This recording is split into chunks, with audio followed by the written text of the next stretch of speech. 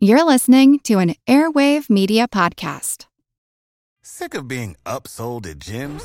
My guy, you're currently a base member? For $90 more, I can upgrade you to our Shred membership. For $130 more, you'll be a Swole member. And for just $300 more, you'll reach Sweat Platinum. At Planet Fitness, you'll get energy without the upsell. Never pushy, always free fitness training and equipment for every workout. It's fitness that fits your budget. Join Planet Fitness for just $1 down and $10 a month. Cancel anytime. Deal ends Friday, May 10th. See Home Club for details.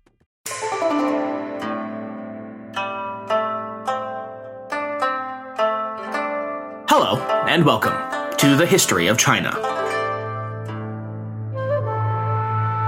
Episode 206. I think I'm paranoid. Let the state be small, and the inhabitants few, such that, though possessing machines with the ability of tens or hundreds, they have no use for them. Let the people cherish life and abhor death, yet have no need to move to avoid it. Though they may have carts and ships, let them have no need to use them. Though they have strong armor and strong weapons, let them have no occasion to take them up. Let the people return to the task of weaving ropes and cords rather than writing words. Let them think their coarse food sweet, their plain clothes beautiful, their humble homes as places of rest, and their simple ways sources of fine enjoyment.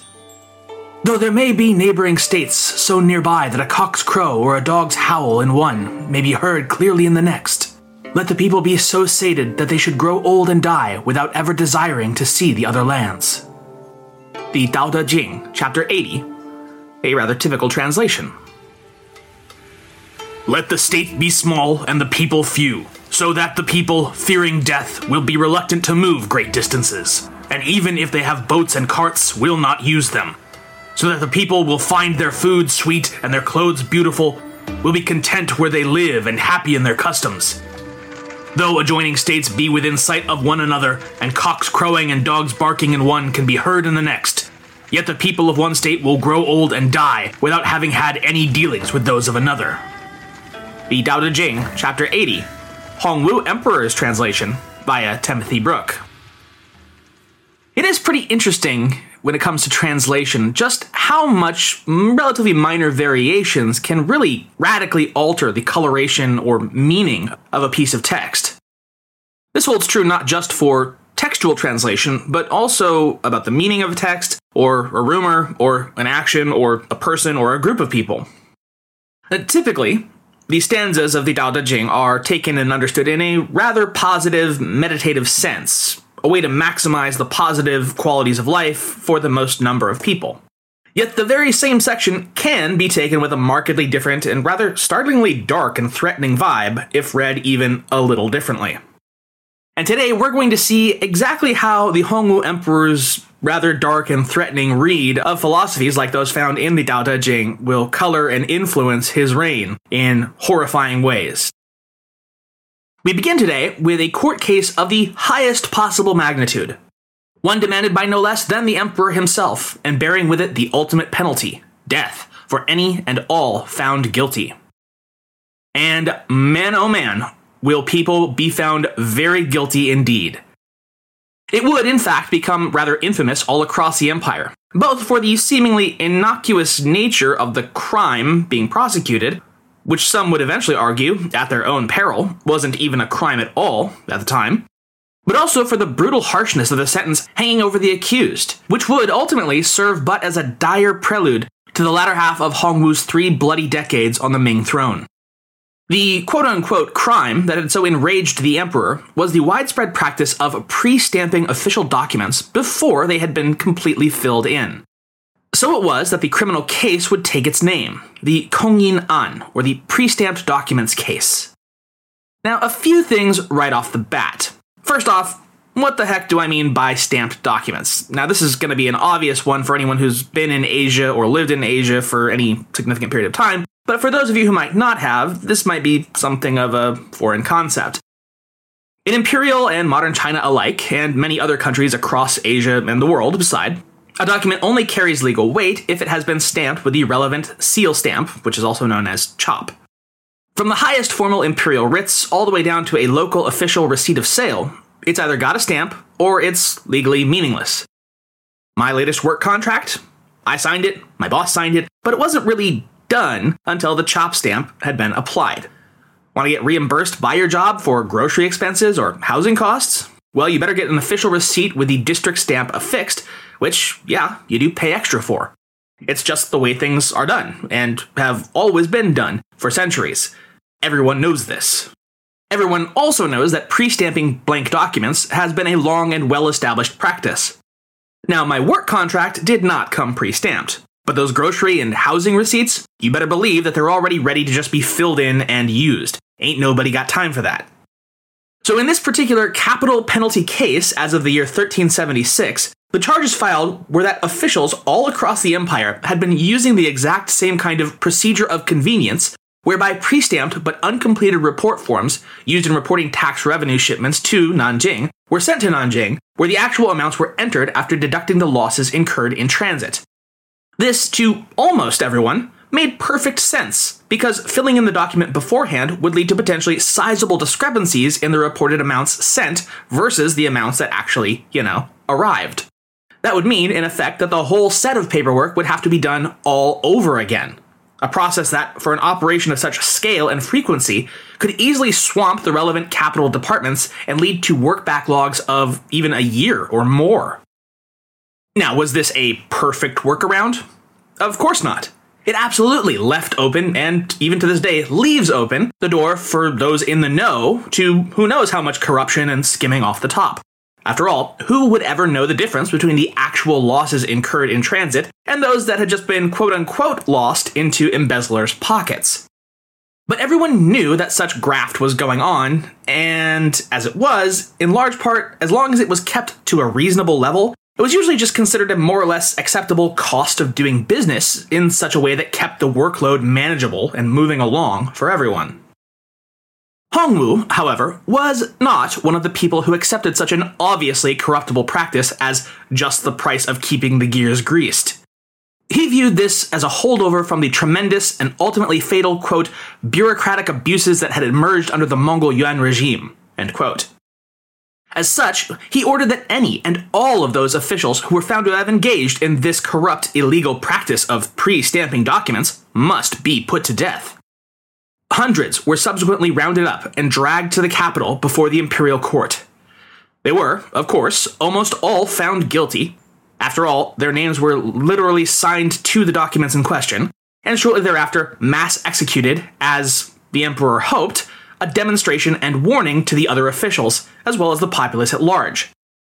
Corruption simply would not be tolerated in his new regime. The time of the Mongols was over and done. This was a nation of laws and punishments. Hongwu surely thought that such brutal application of imperial justice meted out upon so many officials would evoke anger, but more than that, much like Grand Moff Tarkin's expectation of the Death Star's capabilities, Hongwu must have expected it to spread awe and fear among the masses, which would keep them in line. He would swiftly be proven wrong, much to his confusion, chagrin, and further frustration. He would note this himself in his collected works, published as the Gao Huangdi Yu Zhe Wenji. Quote, "At the time, the empire had just been pacified, and the people were wicked, the officials corrupt. Even though 10 were executed in public in the morning, 100 would be at it again that night." End quote. Pretty quickly, Hongwu realized, based on public and official opinion, that he might have somewhat overreacted in his application of punishment against the pre-stampers. This was also, it should be well noted, helped along greatly by the fact that his court astronomers had been reporting rather worrying activity among the stars and planets in their heavenly motions, long understood as a sign of divine displeasure with the sovereign. By mid-October of that year, the emperor seemed to have somewhat backed down on his initial hardline stance, and even, in a truly rare show of royal humility, solicited critiques and criticism over his handling of the pre-stamped documents case. And you can bet that they began to roll in. Not in some great torrent, mind you. Most officials were conscious and protective enough of their own personal well-being to more or less keep a lid on however they might actually be feeling. But several particularly brave souls from the ministerial ranks did indeed take the emperor up at his word on his call for frank criticism of his actions toward their colleagues. There are two criticisms in particular that would reach the emperor that are the most cogent and frank.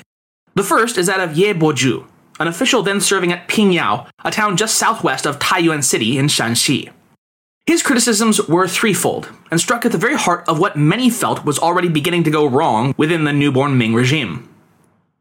First, that Hongwu was setting the empire up for serious trouble in the future by choosing to enfeoff his princely sons and bestow them with so much autonomous power and authority. Second, that the emperor's over-reliance on harsh punishments was, in fact, detrimental to his own ultimate goals, and therefore the empire's as well. And third, that the emperor was being unreasonable in his demands upon his own bureaucracy and their methods, while at the same time moving with excessive speed to establish his own institutions of rule without necessarily giving their long-term ramifications due consideration. So let's break these down a little bit more. As per the first point, Ye turned out to be pretty much dead on in predicting what would happen to the empire in the years following Hongwu's own eventual death. Namely, that the princes of the blood would, using their own massive personal armies, vie against each other for power regardless of the chosen successor, and either kill one another off to usurp the throne, or else rip the realm apart in the attempt.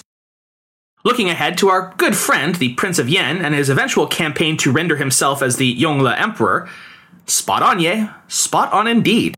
But we'll burn that particular bridge when we get there. As for the second point, as per John D. Langlois, quote, Ye noted that literati of the day considered it their great good fortune not to be summoned into the emperor's service. They felt that way, he asserted, because they were sure to be sentenced to heavy labor or to be whipped for their efforts. End quote. How do you expect the best and brightest to seek out, or even accept, imperial service if they're certain they'll be heavily punished for even the slightest breach of strict protocols? Finally, quote, alluding to the pre-stamped documents case, Ye criticized the emperor for placing excessive and inhumane stress on simple bureaucratic honesty and efficiency, and he blamed the emperor for failing to exhort his officials to exert greater efforts in improving public morals and mores, end quote. The other official that merits pointing out for taking the emperor up on his call for frank criticism was the scholar Zheng Shili, who argued that, quote, the emperor's anger over the use of pre-stamped forms was not rational. The forms were used in this way because otherwise the reporting of accurate figures would, for remote counties, take as long as a year, end quote. Zheng also pointed out that, technically speaking, no one had actually broken any formal law.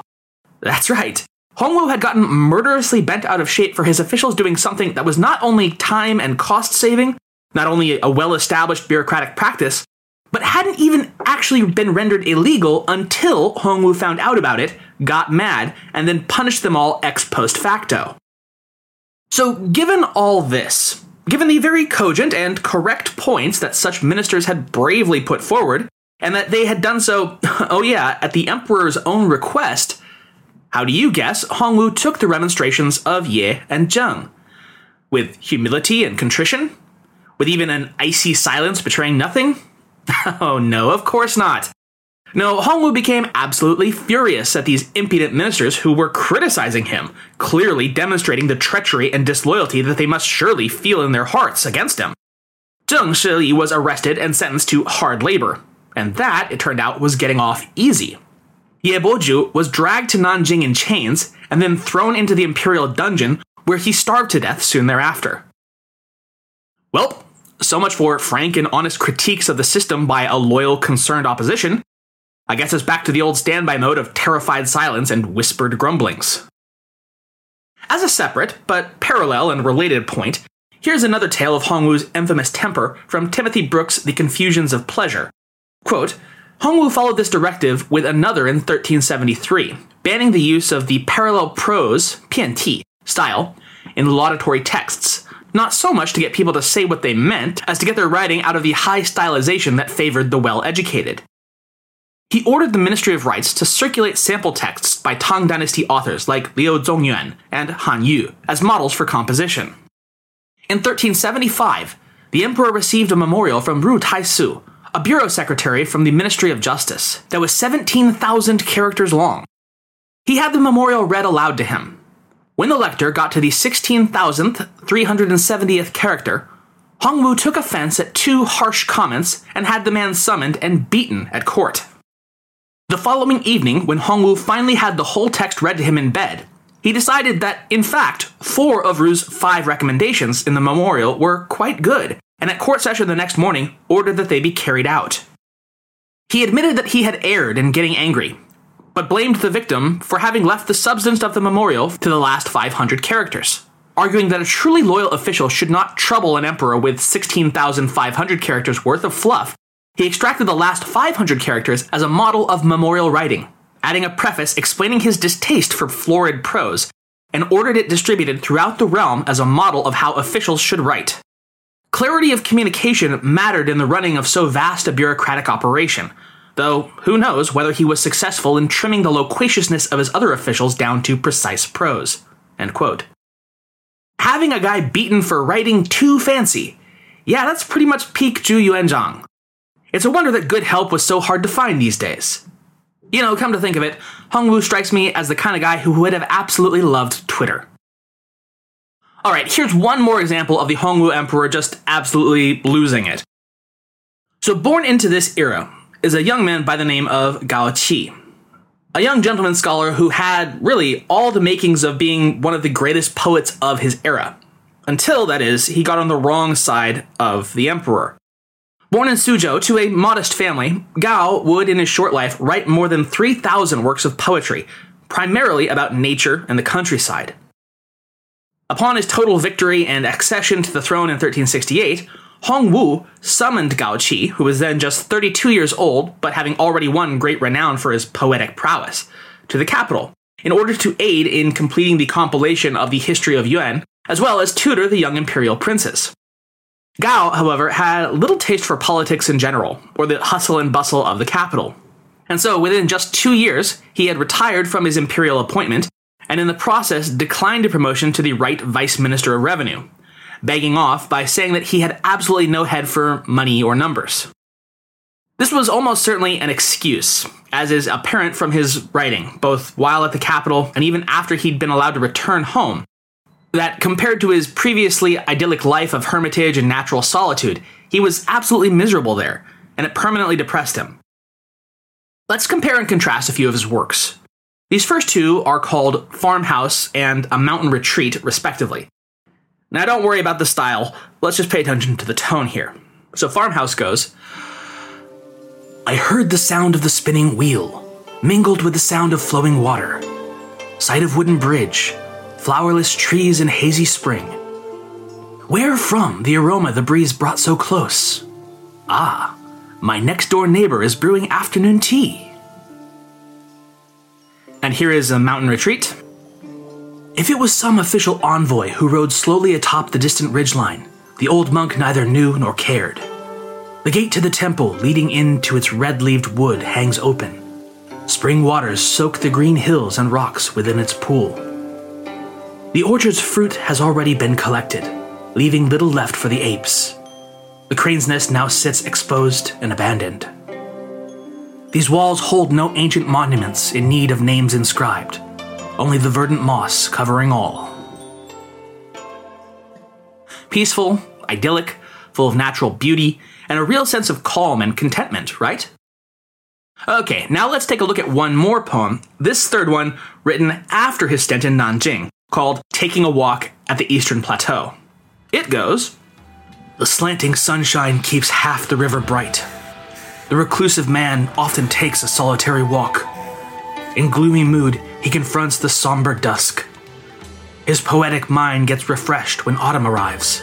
A bird keeps pecking, tearing apart the withered willow. With an insect hanging on it, a leaf falls so lightly. How is it that even after getting to return, he feels the same as when he's away from home? He sounds like a completely different person.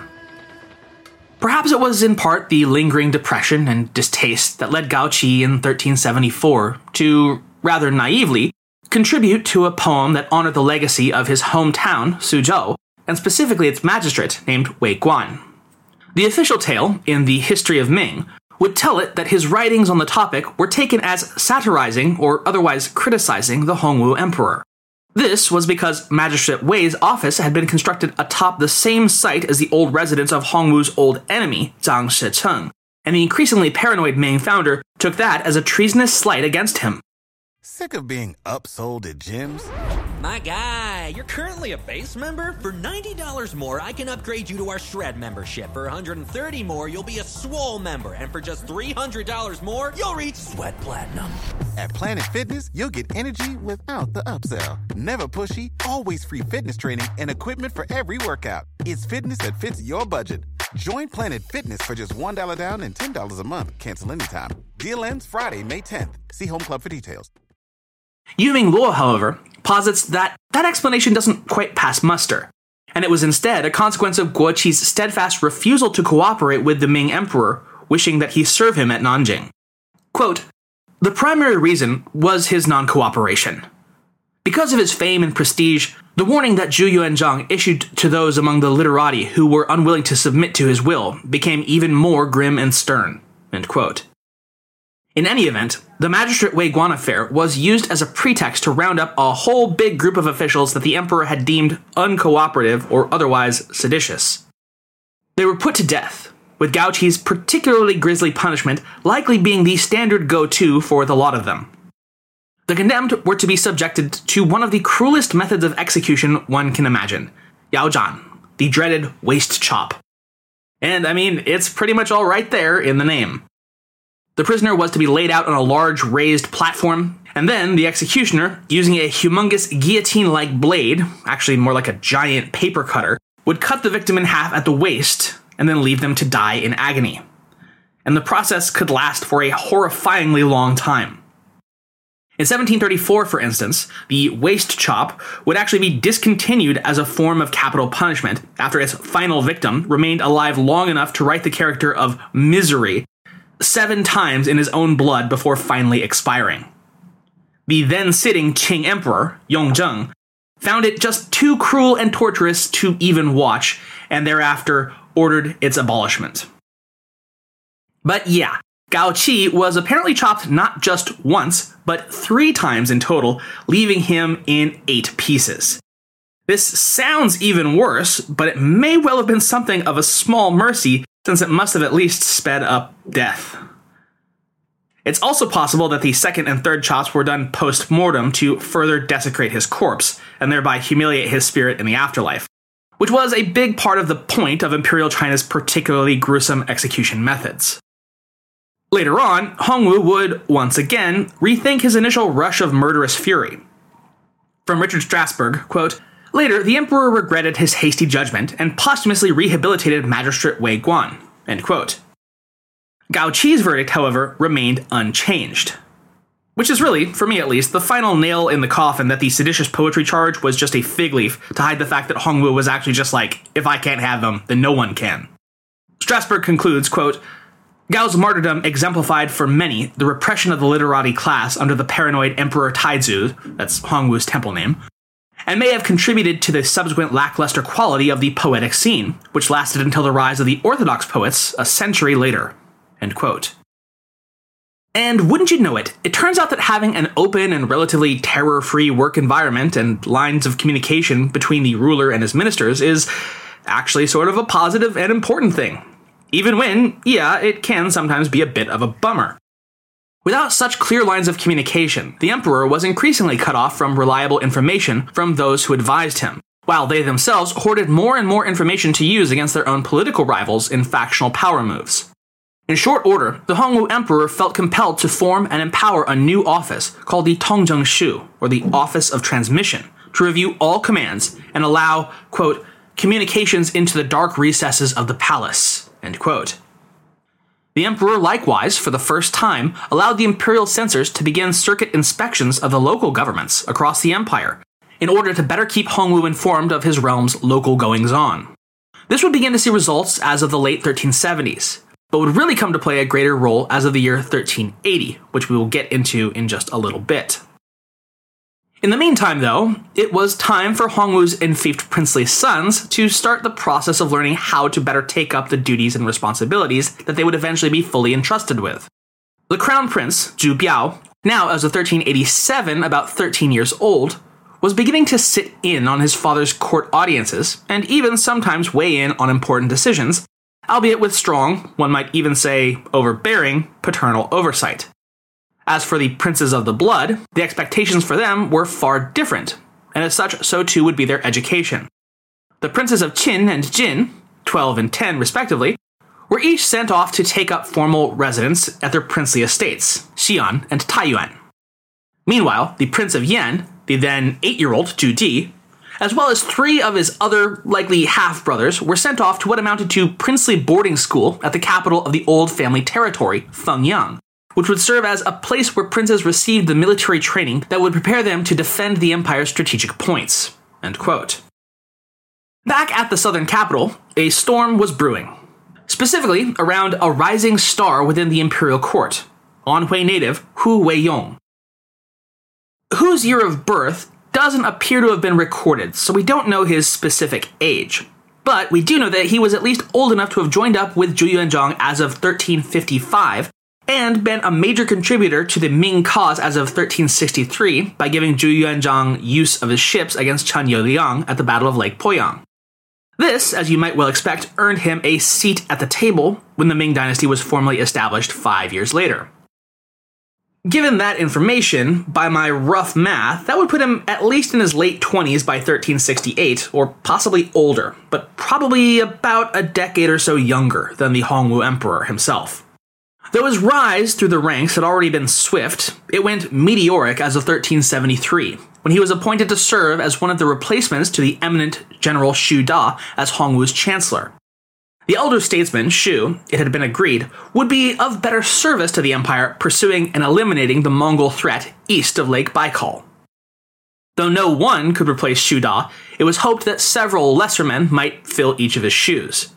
Thus, Hu Weiyong was appointed as the junior chancellor of the right in 1373, and over the next few years, between all the chancellors there was just so much tension, factionalism, and angling to get more power each for themselves.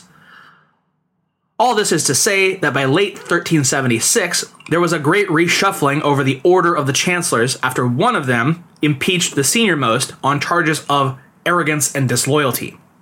The upshot is that Hu Weiyong went from the number 3 guy to the new number 2 guy, the senior chancellor of the left, while the old chancellor of the left was now the senior chancellor of the right, and the old senior chancellor of the right was now Hu's subordinate, the junior chancellor of the left. And believe me, I am boiling this down as much as I possibly can. Just take my word for it. It was a vicious, merciless blood sport from the inside, and really confusing, opaque, and terribly petty from the outside. And by no means did any of that stop with the 1377 reshuffling. That same year, Hu Weiyong would himself receive his first plot against him, personally. From Langlois, quote, Hu Weiyong had moved close allies into positions at high levels, and had begun to oust those he felt were not likely to support him. This prompted a censor named Han Yi-ko, a native of Zhejiang, to attack Hu and 2 of his allies in their presence before the throne.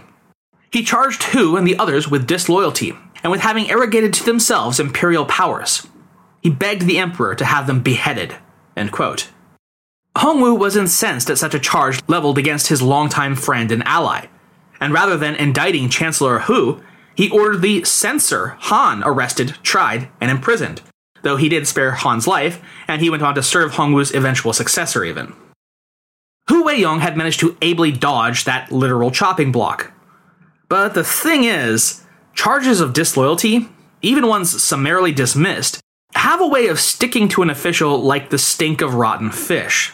And should the official be looked at sideways again by the emperor, well, it's pretty tough to talk your way out of that same corner twice.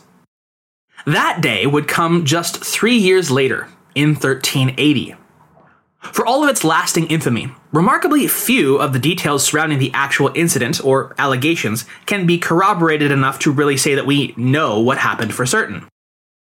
The official version of the story, as compiled in the 17th century History of Ming, seems to have blended elements of the likely with the highly dubious. It states that Hu Weiyong and a cabal of others had by then conspired to assassinate the Hongwu Emperor, and that apparently Hu himself hoped to either take over directly or else personally select an imperial puppet to rule through. One of the army officers in on the plot, the commander of the garrison of Ningbo, was dispatched to enlist the Japanese Wokuo's aid against Hongwu, while another, called Feng Qi, a figure who Langlois states many scholars have come to doubt existed at all, was supposedly dispatched to Mongolia to get the Mongol Khan, Togas Temür, in on their side. It was supposed to have been a coup d'etat of the highest possible order. It's hardly surprising that such a supposedly wide-ranging plot would leak, as they almost invariably do, and all the more so with every moving part added. More surprising was that it was apparently Hu Weiyong himself who kind of tipped the emperor off to his vast treason. Quote, "One day, Hu's son fell from his horse in Nanjing and was killed beneath the wheels of a passing cart. Hu killed the cart driver in revenge. When the emperor heard about it, he grew angry and ordered Hu Weiyong to compensate the driver's family. Yet when Hu requested permission to give gold and silk to the driver's surviving relatives, the emperor forbade him from doing so. This made Hu afraid, and so, with the censor, Chen Ning, and the vice-censor-in-chief, Tu Jie, he plotted the mutiny." End quote. Hu got so wrapped up in his plot to destroy Hongwu that he actually started forgetting to do the rather important elements of his own actual job. In late 1379, a delegation from the southern Vietnamese kingdom of Champa reached Nanjing to present tribute to the throne, and Hu failed to report their arrival. When Hongwu learned of this, he, in a fury, demanded to know exactly who had messed up. And the fingers of blame went flying each and every which way, leading to just about everyone in the high government positions to be arrested, and the senior censor-in-chief, and one of Hu's former fellow chancellors, immediately put to death. Well now, this managed to loosen the lips of the vice-censor-in-chief, Tu Jie, who quite understandably was suddenly feeling the cold breath of the Reaper against the back of his own neck. And so, as one of the co-conspirators, Vice-Censor Tu Jie spilled just all of the beans to Hongwu in early 1380. After investigating, the emperor ordered the execution of Hu Weiyong and Chen Ning, and also Tu Jie. Oh, what? You thought he'd get out of this just for reporting it? Not likely. Snitches don't get stitches in Hongwu's empire. Snitches get graves. An alternate version of the affair, quote, holds that Hu Weiyong had invited the emperor to his residence on the pretext of showing him a spring that had suddenly begun flowing on the premises, end quote.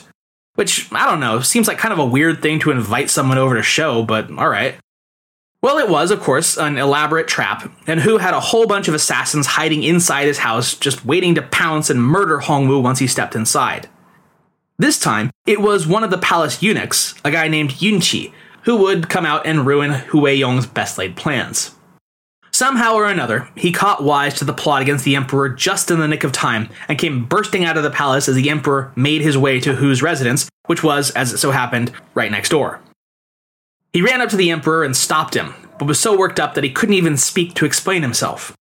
In extremely typical Hongwu fashion, the emperor quickly got fed up with the mute eunuch failing to explain himself, and so ordered his guards to just start beating the tar out of him for wasting his time. Yunqi's loyalty was so great, however, that even with his arm near broken, he just kept desperately pointing at Hu Weiyong's house, finally figuring out that, something must be wrong here, because no one just catches a beating for the fun of it. Hongwu finally snuck over to the side of Hu's outer wall, somehow manages to climb up and peek over the top, and saw all the murderous thugs waiting for him inside. The jig was up. Now, these are two very different versions of the supposedly same event. Which, if either, is true? Langlois writes, quote, "Despite the wild contradictions in the stories, what seems probable is that Hu Weiyong had used his power to pack the bureaucracy with his followers and had virtually taken over the administration from within. Whether Hu had exceeded his legitimate authority to create a responsive and cohesive civil bureaucracy and actually intended treachery, as the increasingly suspicious emperor claimed, is not clear." End quote. What is clear is his reaction to this threat, whether real or just perceived. Simply punishing the individuals indicted wouldn't be nearly sufficient. No, all must suffer. It was time for the Miezhu, family extermination, to come roaring back full force into standard imperial practice. Family or clan extermination was a time-tested policy dating all the way back to the Shang and Zhou. It had been regularly employed as well by both the Qin and then the Han, as well as adopted by the Tang, albeit by then in a much more limited form than total eradication like before. Its employment had fallen out of favor during the Song Dynasty, and of course it was an alien custom during the Yuan. But Zhu Yuanzhang was a traditionalist, And if extermination to the 9th degree was good enough for Qin Shi Huang and Han Wu Di, well then darn it was going to be good enough for the Hongwu Emperor. The offender's parents, grandparents, brethren, both by birth, as well as sworn brothers, children, grandchildren, anyone else living with the offender, regardless of last name, uncles, nieces, and nephews, were likewise arrested and then put to death. And then, after all that, the offenders themselves were torturously executed. For a crime such as this, we can certainly guess that it would either have been via waist cutting, or the equally, if not even more torturous, dreaded ling chi, slow slicing, or more familiarly, death by 1,000 cuts. In what might be considered the smallest possible measure of mercy, the women of the clan were typically given the option to commute their execution sentences to life enslavement. Oh goody. Hongwu didn't just stop there, however. Now really starting to fully descend into his paranoia-fueled madness that would characterize the infamous second half of his reign, he initiated a massive rolling purge, and anyone and everyone he could find who might even be suspected of having been involved in Hu Weiyong's plot against him. Over the course of the decade and a half to follow, tens of thousands would meet their grisly ends under the blades of imperial executioners as a result of these purges. Numbers range from the Hongwu Emperor's own official estimation of 15,000 put to death to as high as 40,000 killed. Surely such a drastic empire-wide bloodletting couldn't just be from this single incident, could it? Langlois posits, quote, "Aside from the alleged attempt at a coup, various reasons have been put forward to explain these purges. One is economic.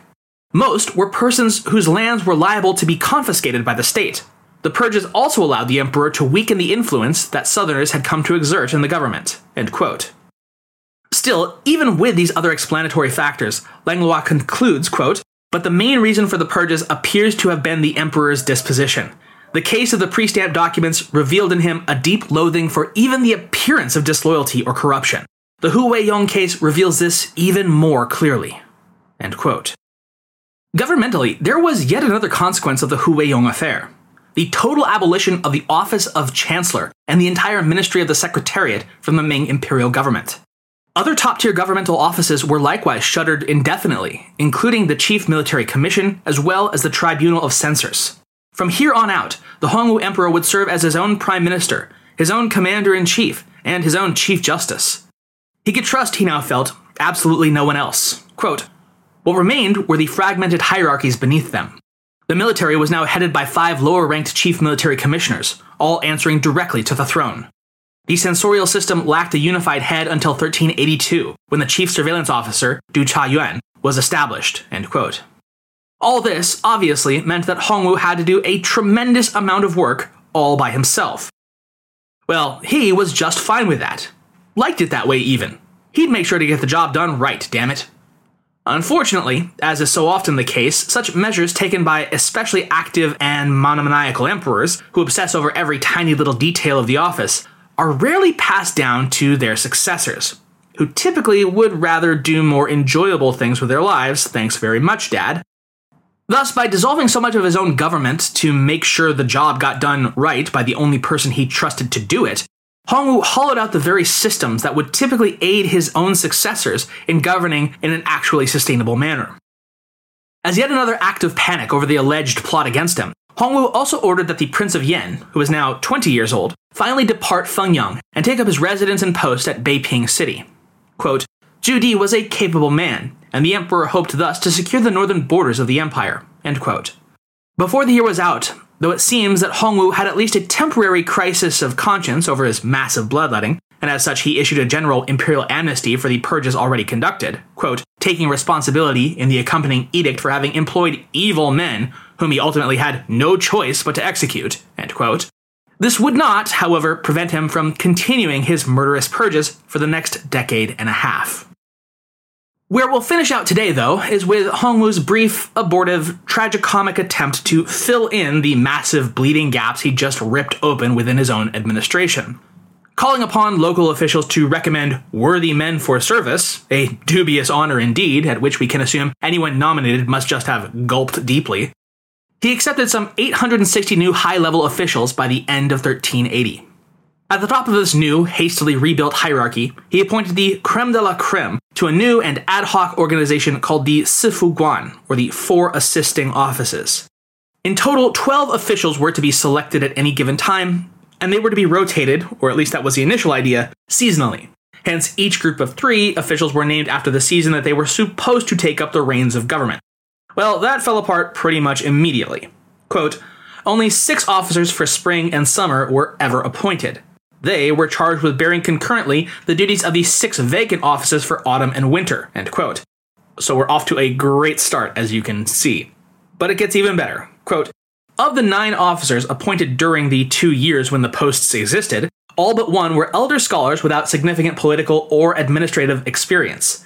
Several were men from humble farming backgrounds, which may have made them appear unthreatening to the increasingly insecure emperor. Therefore, the ad hoc cabinet had very little real power. It in no way resembled the Secretariat. End quote. In fact, the only real powers that these assisting officers ever really held during their short tenures was to be able to recommend the reversal of criminal convictions, advise the throne on matters of Confucian governance, and evaluate the merits of possible new officials. And in one of the only instances where the cabinet members actually tried to use that first power and actually managed to reverse a criminal verdict, Hongwu got so angry at them that 4 were almost immediately forced to resign, and one of them was executed afterward. Nice. To the shock of exactly no one, the already very small pool of officials clamoring for these posts dried right up, and the Sifu Guan, such as it had ever been functional at all, was shuttered by 1382. There was no replacement planned or implemented. That is where we're going to leave it today and for the year. Next time, we will be leaving this cursed year of 2020 behind and ringing in the hopefully much better year of 2021. By, of course, looking at the Ming's military missions to try to shore up those regions on its periphery that were still being troublesome, all while the Hongwu Emperor slips further, that's right, even further, into a panicky blood haze of torture and death. Thanks for listening.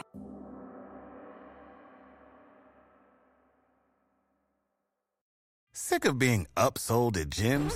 My guy, you're currently a base member? For $90 more, I can upgrade you to our Shred membership. For $130 more, you'll be a Swole member. And for just $300 more, you'll reach Sweat Platinum. At Planet Fitness, you'll get energy without the upsell. Never pushy, always free fitness training and equipment for every workout. It's fitness that fits your budget. Join Planet Fitness for just $1 down and $10 a month. Cancel anytime. Deal ends Friday, May 10th. See Home Club for details.